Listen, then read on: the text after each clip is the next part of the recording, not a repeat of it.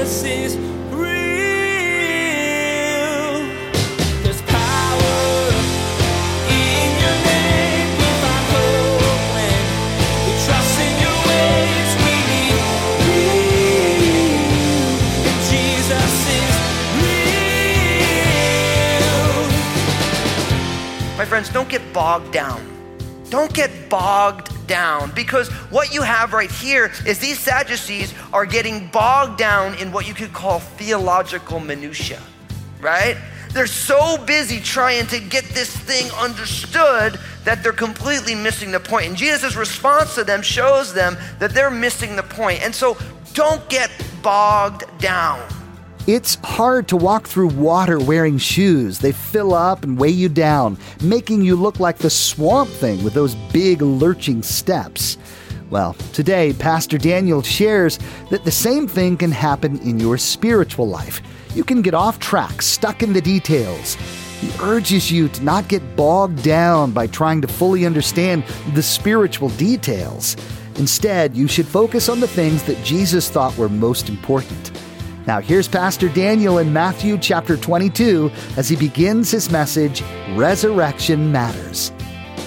Jesus is real. You know, one of the things that often I ask the Lord is that he would help me to live the messages that I have to preach. I do that because I once heard as a young pastor that if you preach a message from your brain, then you're going to reach people's brains. And if you preach from your heart, you're going to reach people's hearts. And, and I think that's a way of life as well, where you say, I don't want to just live from my head outward. I want to live from my heart, that control center of my life. And so my prayer is always, Lord, I don't just want to preach a message. I mean, I can digest information and I can give out information and information is a good thing, but information won't necessarily change your life. And so my prayer is always, Lord, let me live out the reality of the message that I have to preach. And so Lynn and our kids, we got the pleasure of flying to Nashville, Tennessee to spend time with my family. And so my grandparents, my grandmother just turned 90. My grandfather is about to turn 93, and they're going to celebrate their 70th wedding anniversary. My dad was there, my dad's wife, my sisters, all of my nieces and nephews, as well as my uncle, my mom's brother, and my cousin and their new baby.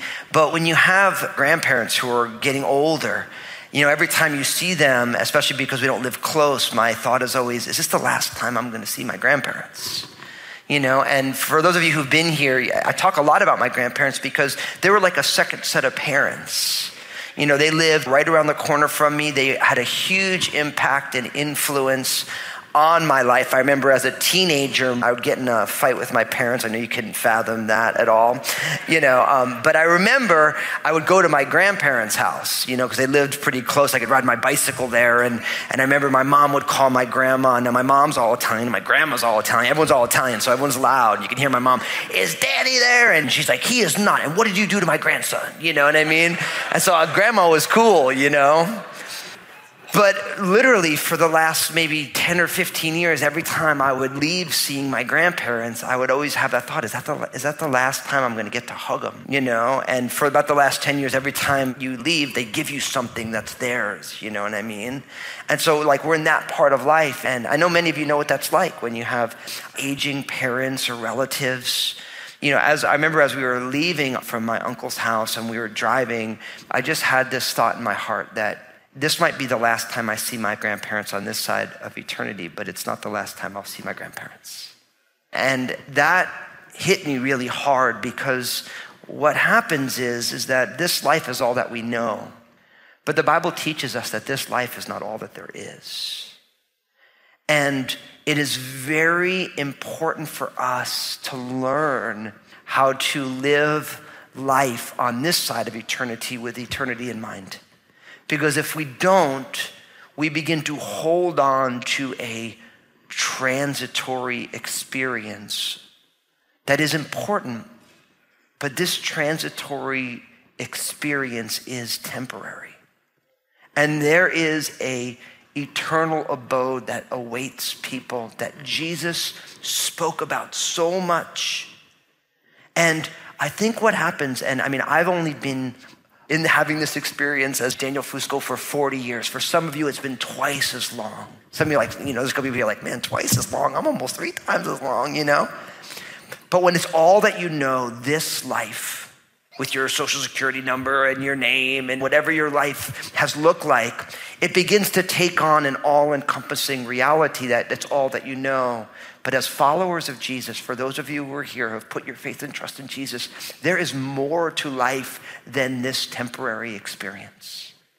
And when you get your eyes and your heart wrapped around that this is a temporary experience, that what we are experiencing, the Apostle Paul said it this way, that our light affliction is but for a moment. When we wrap our hearts around this, it causes us to live differently this side of eternity. When you realize the big things, the small things get small. It's funny, Thanksgiving, obviously, given the election we just had, it's like we kind of made like a rule, like no one's allowed to talk about politics. And you know how that goes when you make a rule like that. Like the family has to make the rule, they're gonna talk about it anyway. You know what I mean? But my grandfather leaned over at me at one point. He said, everyone's freaking out about this election. I've seen so many of these. Life's gonna go on. That's what he said. It's such a great perspective, because after 93 years, he's seen a whole lot of different people be the president. He's like, listen, not the first time this has gone on. He's like, but what do I know? I'm just an old dude, But the beauty of the perspective that you bring in, the perspective is the lenses through which you see the world. And when you think about those lenses, for those of you who wear glasses or contacts, or you got LASIK because you're too cool for contact lenses or whatever, you know what I mean? It's like that helps you focus things in. And I believe that what we need, and Jesus speaks about this, is we need to get the lenses of eternity and the resurrection on so that we can see this side of life for what it truly is. And Jesus gets into this as we continue our Real Talk series. So I want you to open up. Our text today is Matthew chapter 22, verses 23 to 33. Matthew 22, 23 to 33. Those of you who have trouble reading numbers, there's a lot of 2s and 3s in that address. Matthew 22, 23 to 33. I want you to open up your Bibles. I really want to encourage you. I know we live in a smart device age, but I'm a big fan of a good old-fashioned Bible. So I want to encourage you, if you don't have like a good old-fashioned Bible that you kind of roll with, I want to encourage you to have one. The Bible, the Word of God is a sword. Now, I don't know anything about doing fencing as an art or anything, but the people who fence, they have a certain sword that they like to use. They like the way it feels. They know how it works. As a musician, I know what it's like to have an instrument. I know where all the notes are. I know how to play certain notes. And in a lot of ways, having a Bible that you like to read, where you know where things are on the page, super important. So even though I'm a big fan of smart devices, a good old-fashioned Bible is kind of a cool thing. And so I want you to get used to having one sword that you know how to use, because if you're talking to someone, you want to find something, you know right where it is. You get a little extra workout too. You carry around a little weight. It's good. So that was an aside that wasn't in my notes. There you go.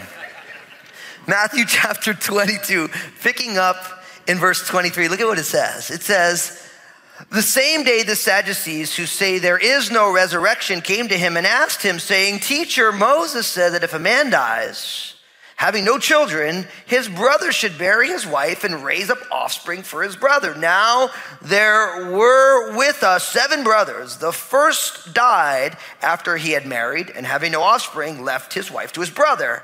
Likewise the second also, and the third, even to the 7th. Last of all, the woman died also. Therefore, in the resurrection, whose wife of the 7 will she be? For they all had her. Verse 29, Jesus answered and said to them, you are mistaken, not knowing the scriptures nor the power of God. For in the resurrection they neither marry nor are given in marriage, but are like the angels of God in heaven. But concerning the resurrection of the dead, have you not read what was spoken to you by God, saying, I am the God of Abraham, the God of Isaac, and the God of Jacob. God is not the God of the dead, but of the living. And when the multitudes heard this, they were astonished at his teaching. Now, this is a especially in our contemporary ears, this little happening in the life of Jesus reads really strange. And so I want to unpack and help you understand who the players are and what is actually being spoken about here. And I realized that because this was being written in a different time, certain of the customs that were going on in Jesus' day aren't going on today, but it doesn't make them any less valid given the statement that Jesus is making. Now, it begins with, on the same day, the Sadducees who say there is no resurrection came to him and asked him. Now, if you were with us in our last time in the Real Talk series, we saw that the Pharisees and the Herodians came and they were questioning Jesus. And now it's on the same day that the Sadducees came. Now, the Sadducees were another group of people who were very influential at the time of Jesus. In a sense, where the Pharisees were the conservative religious leaders, the Sadducees would have been considered the more liberal religious leaders, where they didn't believe the same way that the Pharisees. There was different religious camps going on.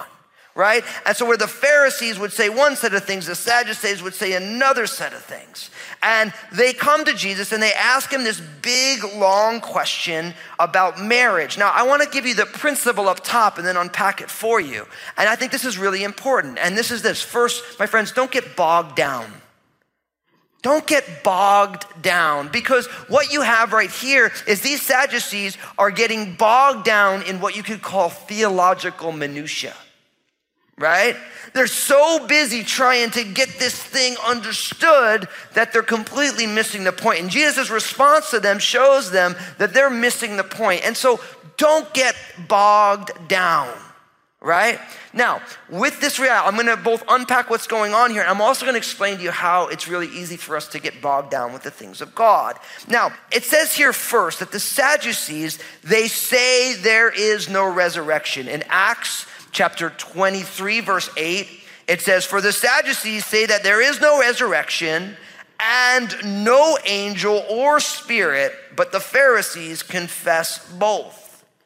So here in Matthew's gospel, also in the book of Acts, it tells us that the Sadducees do not believe in the resurrection.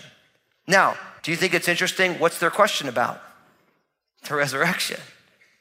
So again, Jesus is at that point in his ministry where there is cross currents. Everyone's mad at Jesus because Jesus did not fit into their camp. We always have to remember, do not try and fit Jesus into your camp. Say, God, transform me to fit into your camp.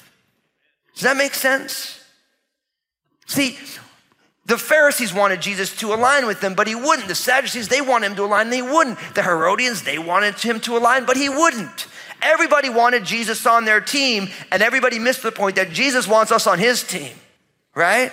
And so now the Sadducees are coming because they're not content with who Jesus is, and they're trying to get him hung up on this idea of the resurrection. So in order to do that, they bring up something called the levirate marriage, which, let me read it to you in Deuteronomy chapter 25, verses 5 and 6.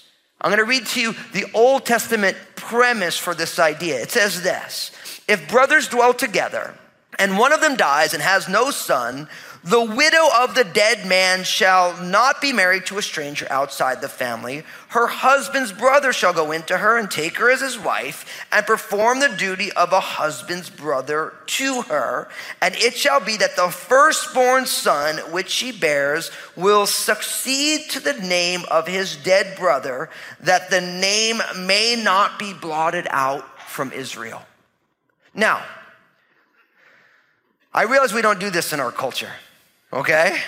But we have to remember that in the day and age that this was all going on, first with Moses, which was about 2,000 years before Christ, maybe, 1,500 years before Christ, and then 2,000 years ago, it was not like 21st century America where women worked outside of the home, right? Women were completely dependent upon the skill set of their husbands and then the skill set of their sons because their daughters didn't work either. Now, I'm not saying it's right. The Bible just declares what is going on. And so in that culture, if her husband were to die and she did not have a male child, she was completely vulnerable.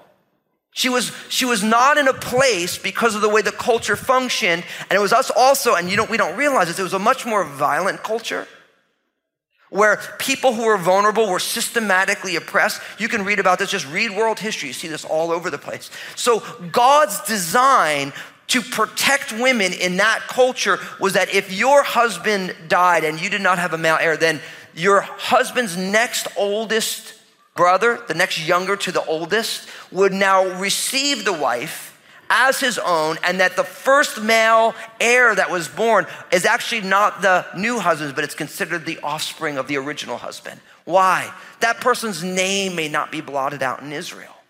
So this is the Levirate marriage. It was both protection for a woman, and it was also God's way to continue the name of a person in the life of Israel. Because don't forget, people were giving allotments of land based on family name. The oldest son would give the double portion as the incoming heir of the family. And so the idea for the oldest son to not have a male heir, right, that portion of the inheritance needed to go somewhere. And so by raising up the offspring of your brother's wife, now you keep that all nice and neat. If you want to read, remember Genesis chapter 38, the story of Judah and his sons with Tamar. The foundation is there. If you don't know what I'm talking about and you want some salacious reading, you can read Genesis 38 later. And I did say salacious, and so beware when you read your Bible because it can be a little shady at times. Not that the word is shady, but the topics can be a little strange at times. So the Sadducees, they bring this question to Jesus about something they don't even believe in. That's what's going on here. Where literally what they're doing here is they're coming to Jesus and they're saying, okay, we don't really believe in the resurrection, but let me give you a hypothetical. Moses said that if a man dies, having no children, his brother shall marry his wife and raise up offspring for his brother. Now there are with us 7 brothers. The first died after he had married and he had no offspring, left his wife to his brother. Likewise the second also, and the third, even to the 7th. Last of all, the woman died also. Therefore, in the resurrection, whose wife of the 7 will she be? For they all had her. Now, you see what's going on here. They don't believe in the resurrection, but really what they're interested in is haggling about absurd examples, right? What they're trying to do is they're trying to make a mockery of the idea of the resurrection based on the Levirate marriage. Now, here's the thing I want to tell you about the resurrection. Is in a moment we're going to see that Jesus tells us absolutely that the resurrection is real. But what you need to realize is that your resurrected life in eternity is not going to be a carbon copy of this life. And I think that that is very, very important. See, the Sadducees, even though they didn't believe in the resurrection, they simply believed that heaven was an extension of things on earth. That the things that you enjoy now, you're going to enjoy there. That the things that are important to you now are going to be important there. And I'm here to tell you, that is not what our Bible teaches. That in eternity, there's going to be different parameters at play. And because there's going to be different parameters at play, we need to make sure that we don't expect the afterlife to be like the after party of this life. Does that make sense? And so the Sadducees, they don't even believe in the resurrection, but they're making an absurd example. Now, I think what happens for some of us is that we have the tendency to, in the things of the Bible, that you can get so focused trying to look at these very, very interesting things that you think are interesting where you totally miss the most important things. We get bogged down in the minutia.